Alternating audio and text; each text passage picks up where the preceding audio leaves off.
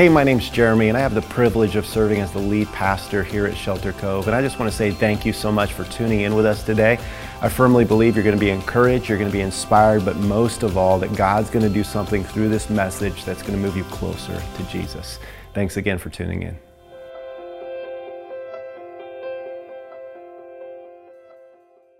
Hello, we are glad you're here. I want to give a shout out to those joining us online. So glad that you're tuning in with us today. I did introduce Anthony as one of the pastors because he recently was licensed as a pastor. He got his Master's of Divinity over from Liberty University. So come on, church, show him a little bit of love. We are proud of you, man. It took a little bit over 3 years, which is awesome. A lot of hard work, a lot of studying, and super excited to be up here with you teaching today. Hey, if you have your Bibles, meet us in Proverbs 17:17. If you don't have a Bible, we have you covered. Raise your hand. One of the ushers will get one to you. As always, feel free to keep this copy if you don't own your own Bible. Page 540 if you're looking for Proverbs 17:17. And we're in the middle of a series titled Not the Same. And we kicked this off Easter weekend looking at the reality when Jesus comes into our life, it changes absolutely every area of our life. So week one was not the same person, then not the same marriage, then not the same mindset. Last weekend was not the same parent. Next weekend will be not the same employee. But today we're looking at not the same friend. And we're looking at Proverbs. Solomon wrote these. The Proverbs are principles, not promises. They're principles for everybody that wants to live a godly and blessed life. Because if we live a godly life, the reality is we will be blessed. So with that said, let's stand as we always do to honor the reading of God's word. Proverbs 17:17. May I do the honors, sir? Please. In English? Yes. Good. Proverbs 17:17. A friend loves at all times, and a brother is born for adversity. Let me pray for us. God, you are good, you are wonderful, you are fantastic. Thank you for the opportunity to worship you, to remember how good that you are, Father, and that your heart, we get to see it in 8 billion different ways in every person that you've created. God, allow us to have room to love people that don't look like us, that don't think like us, and allow us, God, even more to be challenged in this moment, how to love those people that we call our friends. And we pray this all in Jesus' name. Amen. Amen. Go ahead and take a seat, everybody. If you have a seat belt, buckle in, because it's going to get wild, it's going to get crazy. And the joke there is there are no seat belts. Unless you're watching online and you're like, driving, then welcome. This is going to be fun, man. Oh, yeah. We are going to have fun today. We've only messed it up 3 times in a row. 3 for 3. There's no way we can do it a 4th. You guys are here with us. You're going to make it better. So we're talking about friendships. And before we dive in and talk about what Solomon's writing here, I want to ask you a personal question. Jeremy Oldenburger. When it comes to friendships, culture, what's the friendship that you just love to see play out on the big screen, on the little screen, anything like that? Well, this will probably lower the bar of what everybody thinks of me, but that's okay. It would be Harry and Lloyd from Dumb and Dumber. All right. How many of you have seen that movie? Raise your hand. Yes, they are together in the thick and the thin, and they just don't give up on each other. The sequel was way better. No, it was not. I know.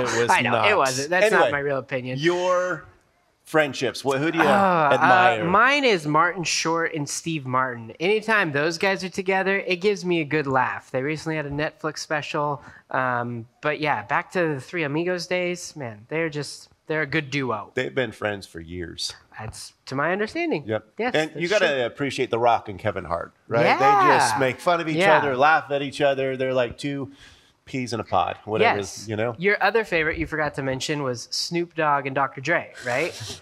You're right. I forgot to mention that one as well. Yes. But The Rock and Kevin Hart, that's pretty much us, right? Yes, it's true. Yep. I'm The Rock, you're Kevin Hart. Yes, exactly.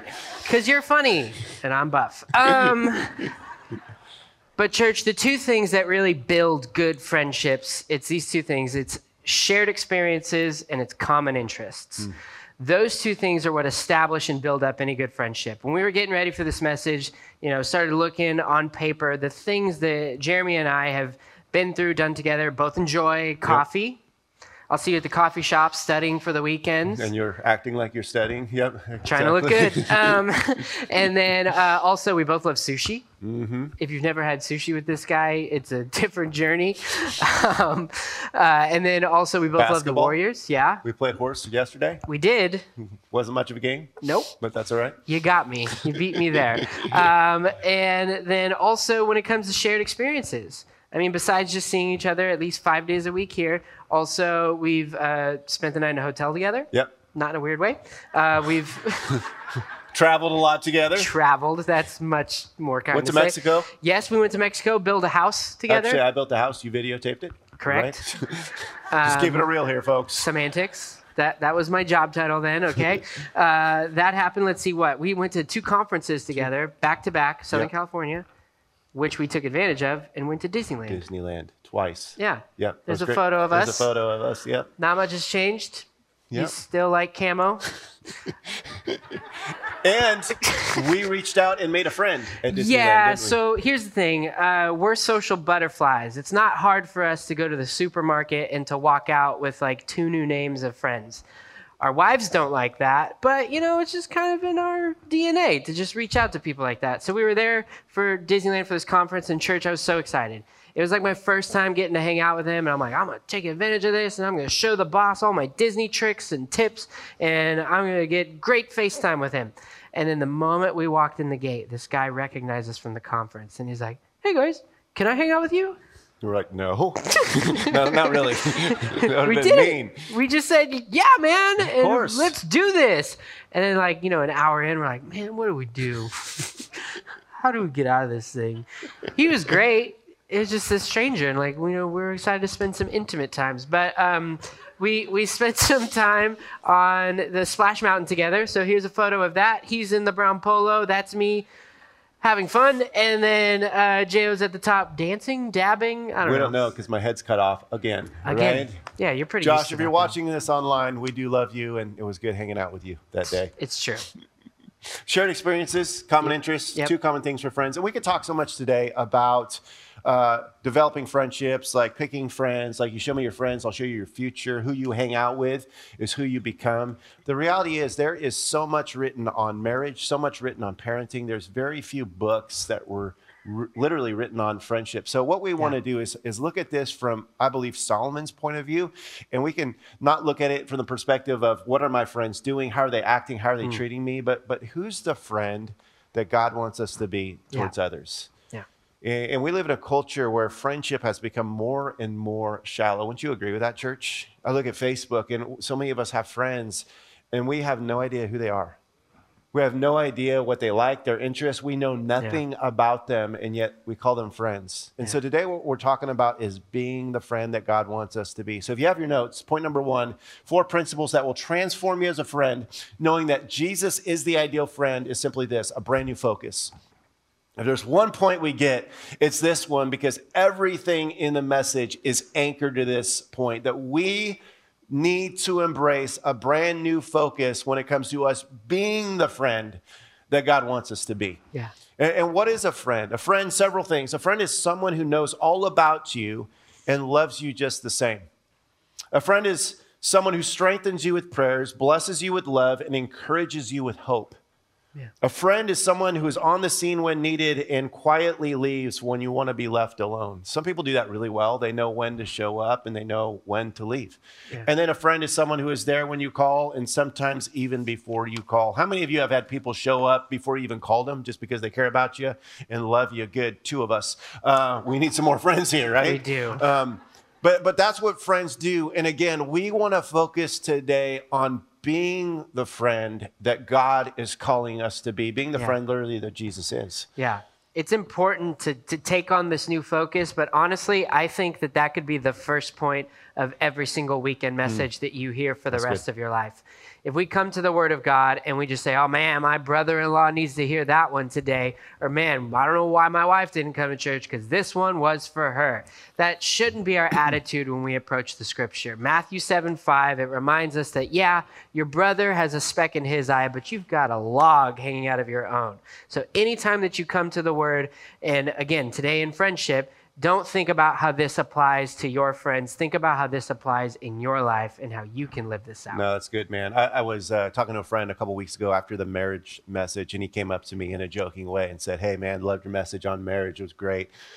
My wife really needed to hear that, right? It was just funny. I'm like, that was good. He said it in a joking way. That was supposed to be a joke. You should have laughed, but that's okay. Hey, 4 ways that we can have this new focus on being the friend that God wants us to be. These aren't in your notes. You can write them down if you want. Number 1 is prioritize your friendship with Jesus. If we're going to be the friend that God wants us to be, the first reality is we have to know and understand that our friends will never satisfy or meet all of our needs. Only Jesus will do that. And so for us to be the friend that God wants us to, we have to have that primary friendship in our life be anchored with Jesus. Why? Jesus is the only one that will meet all of our needs. He's the only one that will never let us down. He's the only one that truly loves us at all times. Yeah. And that's where it starts. And when we anchor our lives in a friendship with Jesus, then we can be the friend that other people need to experience. The first thing that we need to do is prioritize your friendship with Jesus. Second of all, is take the initiative with others. Now, why is this so important? Because Jesus, again, has taken the initiative with every single one of us. 1 John 4:19 says, we love because he first loved us. Yeah. And so for part of us being a friend that other people need to experience, is to be the person that takes the initiative with a text message, a phone call, hanging out, spending time, whatever it is. And I think a lot of us fall into that trap of, I'm not going to call them or reach out to them until they reach out to me. That's not the attitude of Jesus. Yeah. In fact, I was hanging out with somebody a couple months ago, and they asked me, hey, I've got a friend going through a difficult time. I've text messaged him, called him. He won't answer the phone. What do I do? And I said, is he at home? And he said, yeah. I said, I'd just go and show up. Because that's what friends do. They literally show up. They take the initiative. They don't wait to be called. That they go to somebody else. Because again, Jesus has done that for us. Thirdly, what do we do? We sacrifice for others. Sacrifice for others. Again, why? Because Jesus did this for us, church. It says that while we were still sinners, Christ died for us. That's Romans 5:8. So part of being a friend towards other people is putting our wants, our desires to the side and just really focusing on being somebody that cares about others, loves other people. Yeah. That may mean not watching the Warrior game. It may mean sacrificing finances to, again, be the friend that God wants us to be. Again, Jesus has done all of this for us. I mean, when he went to the cross for you, for us, that is the greatest act of sacrifice that anybody would ever experience. And then lastly, value others for who they are. Now, this is huge because a lot of us will get phone calls from people only when they want something. How many of you know people like that? The only time they call you or text you is when they're asking for something. Now, if we're not careful, we can treat God the exact same way. Don't miss this. The only time we talk to God, reach out to God, is when we need God to do something for us. And we're loving him and valuing for what he can do and not simply for who he is. Yeah. One of the greatest things we can do in the way of being a friend to other people is valuing them for who they are. Literally, they've been created in the image of God. Yeah, I think this is illustrated perfectly in the Bible in Mark 2, the 4 friends and their paralytic friend that they were taking to Jesus. Absolutely. You've got this guy that's paralyzed. The 4 guys are saying, you know what? We just want to get our friend to Jesus, because if we can get our friend to Jesus, his life will change. Yeah. Let me just stop there just for a moment. Can you imagine how different our city would be if all of us had that attitude? Like, here's a guy that's hurting, and his friend said, you know what? We just want to get him to Jesus, because if he encounters Jesus, his life would change. That is one of my biggest regrets from my friendships in high school, is that I didn't care enough to get my friends to Jesus. And I can't ever turn back the clock. So here's these guys. They hang out with their paralytic friend, and they go to the house where Jesus is at. The door is jammed with people, and they don't do what a lot of us would do. A lot of us would be like, you know what? Jesus is busy. There's too many people. Come back another time. No, they climb up on the roof. They cut a hole in the roof. They lower their friend in front of Jesus. He's healed. His sins are forgiven. Why? They were confident of this. If we can get our friend to Jesus, his life would be changed. And it was. And so this whole new focus takes place when we focus on being the friend that God wants us to be. Yeah. And we just want to make sure we do everything possible to get our friends to Jesus. Now, here's 6 reasons why Jesus is my best friend, why he's your best friend. You can write these down. There might not be enough time. You can take a picture of it. I'll put it up on Facebook later today. Why Jesus is my best friend. Number 1, he loves me unconditionally and eternally. Second of all, he will never leave me, or he will never see me differently. Thirdly, he always wants to talk to me or hang out with me. Fourthly, he never changes and he is patient and perfect. Fifthly, he never leaves me. And then number 6, he will always forgive me. So what would happen if we modeled the footsteps of Jesus? The first thing that we need to do in being a friend is have a brand new focus. Yeah. And once we've captured that, and once we begin to rethink, like no longer is it about the friend that you are to me, but the friend that I get to be to you, then we ask ourselves, well, what does a friend do? Yep. And then this takes us to the second point of new desires. The next word of this passage is a friend loves. Are you ready, church? This is the 3 years that I spent getting my MDiv to be able to share you a Hebrew word. Are you ready for it? That word loves, it is ahav in the ancient Hebrew. But it sounds like a Southerner saying, I have love for my friends.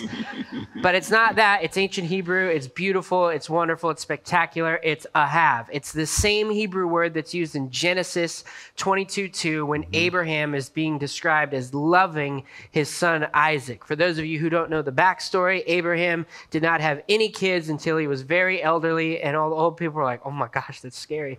But he had a son in his old age, and he had this deep love for him.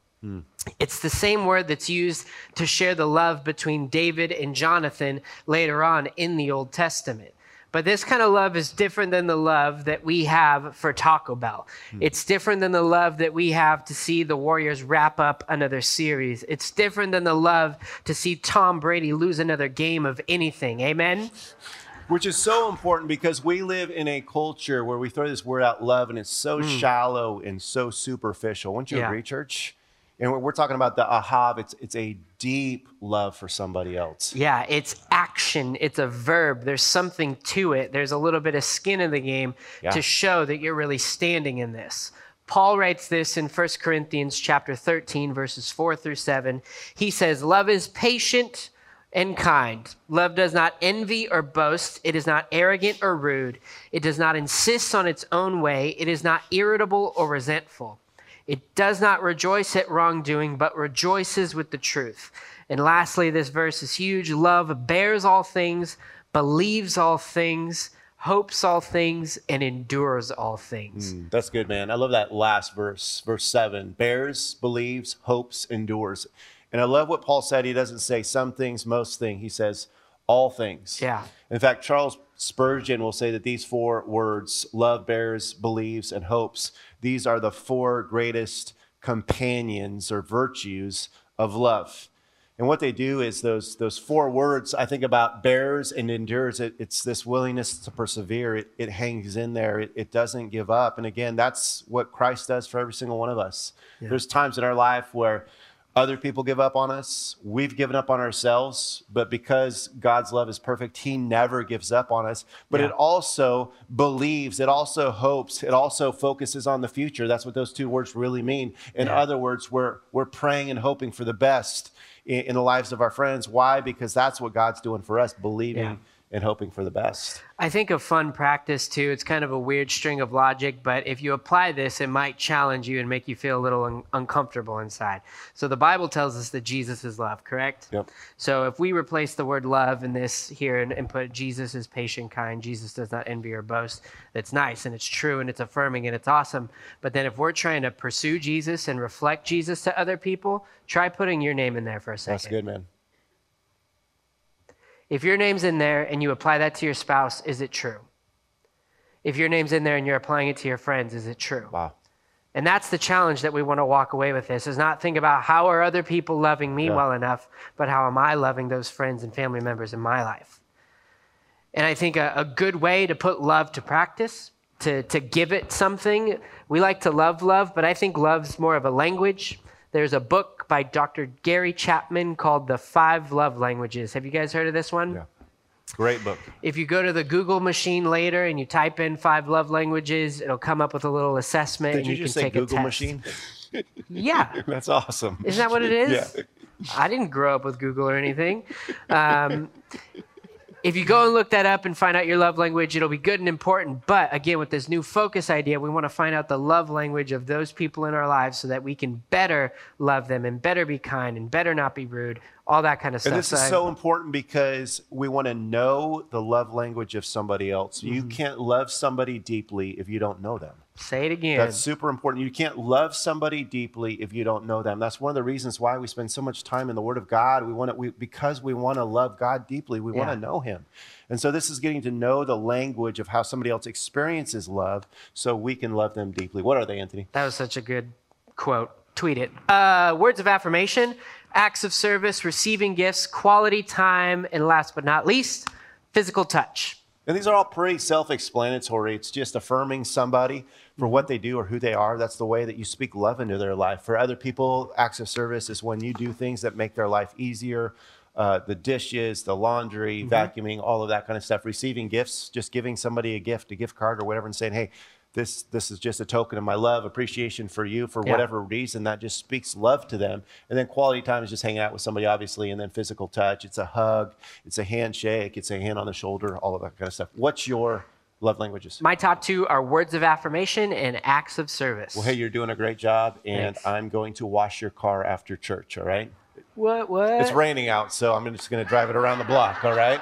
It's the same thing, right? Fair, yeah, sure. That's okay. What's important, too, for us to catch is once you do learn your friend's love language and you start applying that, also beware, because that also is their greatest way of feeling hurt or feeling pain, especially from you as a friend. If you know that words of affirmation is theirs and you go out of your way to not do that or to do the opposite and to curse them or something, it's going to hurt them even deeper than you know. It will. What's a memorable way that we can just really walk away with this, Anthony? Does anyone love tacos? Well, if you love tacos... 11:30 service is like, yeah, come on. Oh, yeah, it's true. Well, if you love tacos, put your hands up because we're dropping them from the ceiling. I'm just kidding. But here's an illustration of the 5 love languages via tacos, everyone's favorite. So through words of affirmation, your tacos are delicious. Oh, thank you. You're welcome. Acts of service. I made you tacos. Oh, it's getting better. Yes, it is. Receiving gifts. Here's a taco. Oh. It's getting too romantic. Yes. Quality time. Let's go out for tacos together. Oh. And then this is my favorite, physical touch. Let me hold you like a taco. That's great. Didn't land. There you go. Yeah, I was thinking about telling my wife that last night, but I realized she doesn't like tacos. She likes taco salad, so I was a little bit worried she was going to stab me with a fork, So that would have... It's like, yes, please, thank you. Worked very well. This will change every relationship you have. Yeah. This isn't just marriages. You find out the love languages of your kids and speak their language. Wow, it's going to be very tangible for them. Yeah. You find out the love language of your friends. You're going to be able to love them in ways that you've never loved them before. I try to find out the love languages of our staff and know, hey, who do I affirm? Who do I give a hug to? Who do I give just a gift card to? Whatever it is, I want everybody in my life to know that they're loved. And this is a very practical way to do that. Yeah. So we have this brand new focus of really focusing on being the friend that God wants us to be and getting people to Jesus. Not only that, there's this new desire to love people and love people deeply. Thirdly, in your notes is new commitments at all times. Solomon says, a friend loves at all times. This may be one of the most challenging calls for a Christian. Why? Because we often love people based upon the way that they love us. In other words, you love me, I'm going to love you back. That's the culture. For a Christian, it's I love you, period, because Christ has loved me, period. So he says, a friend loves at all times. And if you want to know who your true friends are, see who hangs out with you and sticks with you when you're not doing well, when trouble comes your way. Because lots of times our friends will just flee very quickly. A friend that loves at all time is somebody that's very faithful. Yeah. Jesus put it this way in Luke 6:32-33. He says, if you love those who love you, what credit is that to you? Even sinners love those who love them. Yeah. He goes on and says, if you do good to those who do good to you, what credit is that to you? Even sinners do that. Jesus goes on and talks about loving your enemy. So again, we're loving people at all times because that's what Jesus does for us. And this is only possible with the Holy Spirit. Yeah. We can't muster up enough strength to do this ourselves. Yeah. There's going to be people in your life that you thought were your closest friends, and they're going to say something behind your back that's just going to hurt. They're going to stab you in the back. They're going to disappoint you. You're going to find out that they lie to you. And what is Solomon saying? Regardless of that, a friend loves at all time. Again, this is only possible when we focus on being the friend that Jesus is to us. And if there's somebody that understood this, it was Jesus. Yeah. Jesus had Judas that betrayed him with a kiss and sold him for 30 pieces of silver. Peter, bless you, one of his closest friends, just trying to be a friend, church. Peter, one of his closest friends, denied knowing him 3 times, even after Peter said, Jesus, I will never do that to you. Jesus is getting ready to go to the cross in the most lonely time of his life. And Peter says, no, I never knew the man 3 different times.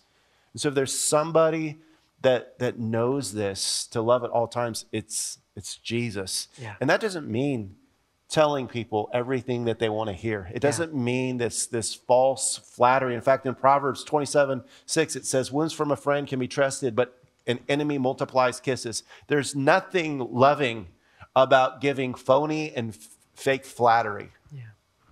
But there's something powerful when a friend comes up to you and says, hey man, I love you enough. I'm going to tell you something that may be really hard to hear, but I do it because I love you. Yeah. In fact, have you ever had somebody do that for you? I have a specific time 5 years ago. A friend gave me a call and said, hey, let's go for Starbucks. I can tell you exactly where it was at, exactly where we sat. And we had a very uncomfortable conversation.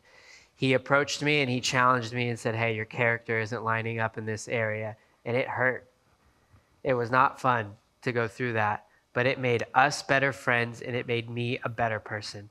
Because I think if that conversation didn't happen, I don't think I would be where I'm at today if that didn't happen. So I'm so thankful that I had that friend in that moment. I wish I could say I was that friend and I called him out and he changed his ways.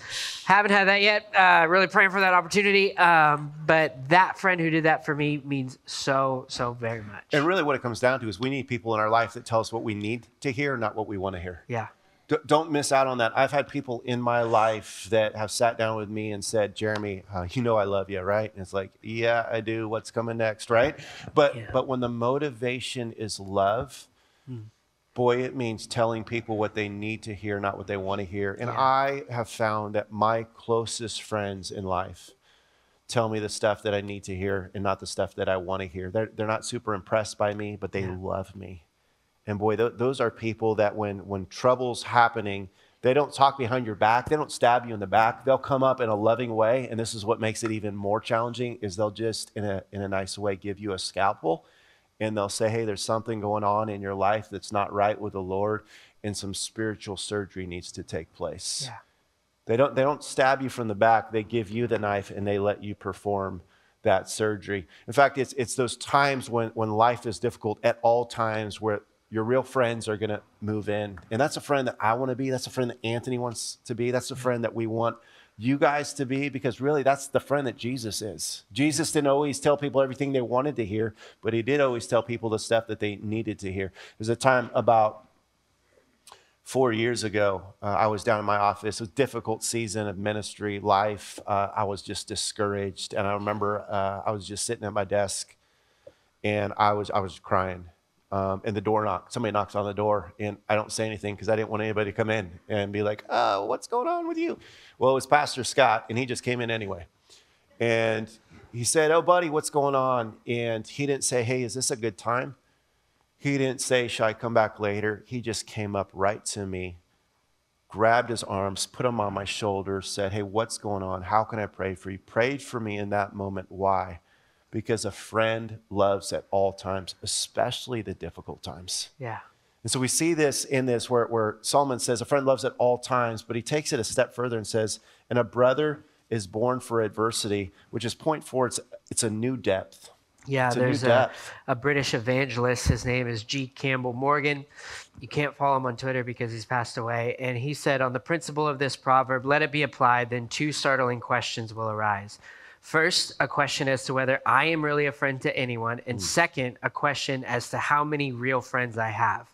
But again, dealing with this new focus that we're doing, I would then say the question should be, am I really a real friend to anyone else? And the next part of this section, like Pastor Jimmy just said, and a brother is born for adversity. For some of us, we have those family members, that brother, that sister, that mom, that dad, that they are there through thick and thin. It doesn't matter if you threw a rock through their window, they still want to see you at Thanksgiving. They still have a seat for you at Christmas, right? Exactly. And it's not because they want to throw the rock back at you. Right. It's just because they love you that much. But for some of us that don't have family that is close in our life, we have friends that kind of graduate into this brotherhood, sisterhood for us. There's a quote that I read when we were getting ready that said, friend is the family we choose to have. That's good. They're those people that are going to be through that thick and thin, not only when it happens to you, but when it happens between the two of you. There's a mutual respect to not give up in that instance. Do you have some friends like that in your life? I do. In fact, I was thinking recently about my closest friends and why they're my closest friends. And it really comes down to one thing that's real simple. They just love me. Yeah. They've loved me. They've always been there for me, especially during the difficult times, even when I'm not always the best friend to them, even when I'm not the kindest to them, the most thoughtful, when I don't take the initiative. I got people in my life that just love me during the difficult times, and those are my best friends. Yeah, and biblically looking at it, there's a story between two friends that, man, did they see some adversity. And that's Jonathan and David. A little background for those of you that don't know, the people of Israel, they didn't have a king yet, and they were finally ruling themselves, and they're like, God, everyone else has a king. When can we have a king? He's like, all right, fine, pick that tall guy. So they got King Saul, was their first ever king. They were all happy and celebrating it. And then on the side, we had David, up and coming. Usually kingdom goes through the bloodline, and Saul had his son Jonathan, but instead it was Jonathan's friend David who was going to be the next king in line. And after one particular war, this is pretty weird. I'm glad we don't celebrate like this anymore. But after coming back from war, all the ladies were screaming out, Saul kills his thousands. And he's like, that's right. I do. And then they're like, and David his 10,000s. And he's like, huh? What? Excuse me? You're worshiping some other little kid that's not me? That ain't cool. So he grew a hatred for David. He didn't like David. He didn't like that David was up and coming, the new thing in town. He wanted to be the only one. But his son Jonathan still stayed faithful to David. 2 different times Saul tried to kill David, and their friendship still stuck it out. Jonathan gave up his armor, he gave up his sword to David, and he wished him well and said, get out of here because I don't want to see you die at the hands of my father. I can't imagine what that would be like, sitting down with a friend and warning him, hey, like, we're best friends, but my dad's trying to kill you. Or my dad, like, we can't really even picture what that is. And the reason why they could maintain this friendship that was so amazing, it says in 1 Samuel 18:4 that Jonathan loved David as he loved himself. Yeah. And we do a great job loving ourselves. We just struggle at times loving others. But yeah, I believe that's one of the greatest illustrations of friendship in the midst of adversity that we see in Scripture. Yeah, and I see it matching up with character, with integrity. Yeah. We recently brought on an awesome executive pastor of ministries. His name is Ed Kelly. If you haven't met him yet, great guy. Find him, high five him, headbutt him. Don't do that. That's weird. Almost made you spit your water out. That would have been a good one. So he's a great guy. And like one of his first weeks or two here, he shared a devotional with the staff. And he challenged us in this idea of our character. And he broke it down into these 3 areas. There was public, personal, and then private. Public is exactly who you are right now. It's why you bought that t-shirt. It's why you're wearing those shoes. It's why you came to this hour of service. It's why you're sat in the room next to who you're sat to. And then your personal is the moment that you turn into your car and you flip on the radio, and then you flip something else at someone who drives and cuts you off.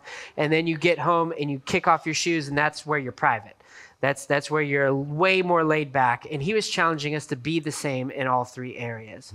But I think when it comes to those 3 areas of character, we've got 3 relationship examples as well. They're going to be up here on the screens. When it comes to public, that's our neighbor. When it comes to personal, that's our friend. But then when it comes to private, that's our brother. Yeah, absolutely. And Jesus had these kind of friendships in his life as well, didn't he, Anthony? Yeah, he did. He had the 72. That was the public. They had a perception of him. They had an opinion of him. That's where they talked behind his back. But you know what? It doesn't cut me because I don't really care about you either. Sorry, that was rude. He probably wasn't as negative as I just was. But then when it came to the personal, he had the 12 disciples. And then when it came to the private, he had his 3 closest friends. And the personal and private are really interesting. To define the personal friends, I would say those are friends that you have in your life that come over to your house and they're just comfortable being around you. They're refrigerator friends. Uh-huh. In other words, they don't have to ask to open your refrigerator, open your cupboards. They just come over, they grab something to eat, they grab some leftovers, all of that. How many of you know people like that? They just come over whenever. Hopefully you know who they are and they're just not random neighbors, right? But they're people that have the door of your refrigerator. Yeah. Here's where it changes. The private, the brother, they have the door of your heart. Yeah. And they know you. And I think it's only possible to have this deep of a friendship with maybe 2 to 4 people where they know who you really are. They know the good, the bad, the ugly. And so we're focusing on being the friend that God wants us to be. But as we do that, God will bring people into our lives that know us. They know the good, the bad, the ugly, and they love us anyway. Yeah. And the reality is, like a brother's born for adversity. We live in such a culture where we are so quick to bail on people, aren't we? Yeah. I mean, you have people, I meet people all the time that are best friends, and then like 2 weeks later, they're not talking to each other. And we just live in a culture when it comes to our families, when it comes to our marriages, when it comes to our friendships, we are so quick to bail on one another. And the reason that I'm just so thankful for Jesus is that no matter what I do, he will never bail on me. No matter what you do, he will never give up on you. Yeah. Don't miss this. This is why Jesus is the greatest friend, because everything that Solomon talks about here, Jesus has done for you and he's done for me. Yeah. He's loved us at all times, even though we've wanted nothing to do with him. And in the midst of our greatest challenges, that's when the friendship with Jesus shines the brightest. Yeah. And you think about our sin, a sin that leads us to separation from God in a place called hell. Jesus is such a good friend to every single one of us that he would get off his throne in heaven, that he would go to the cross, that he would die in our place, that we would have access to a holy God. This is what it says in John 15:13. Greater love has no one than this, that someone lay down his life for his friends. Yeah. That's what Jesus has done for every single one of us, so that we can be forgiven, so that we can be free, and so that we can have a relationship with God that's been restored by his son. Yeah. A couple questions we have for you as we wrap up this time. Number one is, who will you be a friend to this week? Who will you be a friend to this week? Is it somebody that you're waiting for them to reach out to you, or you just need to take the initiative? In fact, I would encourage you and challenge you, take the initiative with one person this week to send a text message or make a phone call that's just based upon love. Or just tacos. Or tacos. Yeah, bring them to tacos. Yeah. Yeah. Hold them like a taco if it's your spouse. Whatever that means, whatever that looks like. Maybe it's somebody in your office that nobody else likes. And God's calling you to just be the friend that they desperately need. Yeah. But then second of all, in your notes, have you entered into a friendship with Jesus? Because what we talked about today is only possible with the Holy Spirit. It's only possible when we're allowing ourselves to be loved by Jesus, where he is our best friend, because Jesus has made everything in life possible. He's forgiven us. He's set us free. He's allowed us to be the people that he wants us to be. Let's bow and let's pray. Heavenly Father, God, thanks so much for this opportunity to talk about being a friend today. And God, as we focus on this, the reality is there's so many of us have wounds in our lives from the hurt and pain that's been caused by people we thought were our friends. And so today we change our focus, and we ask that you would help us to be the friends that you want us to be, that we would be selfless, that we would model the life of Jesus. And as we do that, God, we trust that you will bring people into our lives to love us, to encourage us, to help us, to support us in the seasons that we need that. Right now, with all heads bowed, nobody looking around, you're here today, and the honest truth is that you don't have a friendship with Jesus. He's requested a friendship with you every day of your life, and up till today, you've declined. In fact, if you were to die today, you have no idea where you would spend eternity. The Bible says that we can't earn our way to heaven. We don't deserve heaven. The only way to heaven, a relationship with God, is through Jesus, his friendship, his shed blood. Yeah. And if you're here today and you want to enter into that relationship with Jesus, you can do that. You can cry out to Jesus right now and just let him know, I receive your friendship, which means I receive your forgiveness. I receive your grace. I receive your future. I receive your security. I receive what only you can offer me. Just tell that to Jesus right now. The rest of your life would be the best of your life. Again, with all heads bowed, nobody looking around, but if that's your desire today for the first time to enter into a friendship with Jesus, would you just raise your hand? We just want to be able to pray for you wherever you're at. Say, you know what, today I want to surrender my life to Jesus. Good, I see that hand. Is there anybody else today? You say, I want that. Good, I see those hands back there. Is there anybody else? Greatest decision, those hands back over there, right here, right here. Is there anybody else? Jesus is saying, I desire you today, and will you accept him as your friend and your Savior and Lord? Is there anybody else? Awesome. God, we thank you so much for the hands that are raised, hearts that were changed. Help us to be the friend to others that you are to us. It's in Jesus' name we pray. Amen. Amen.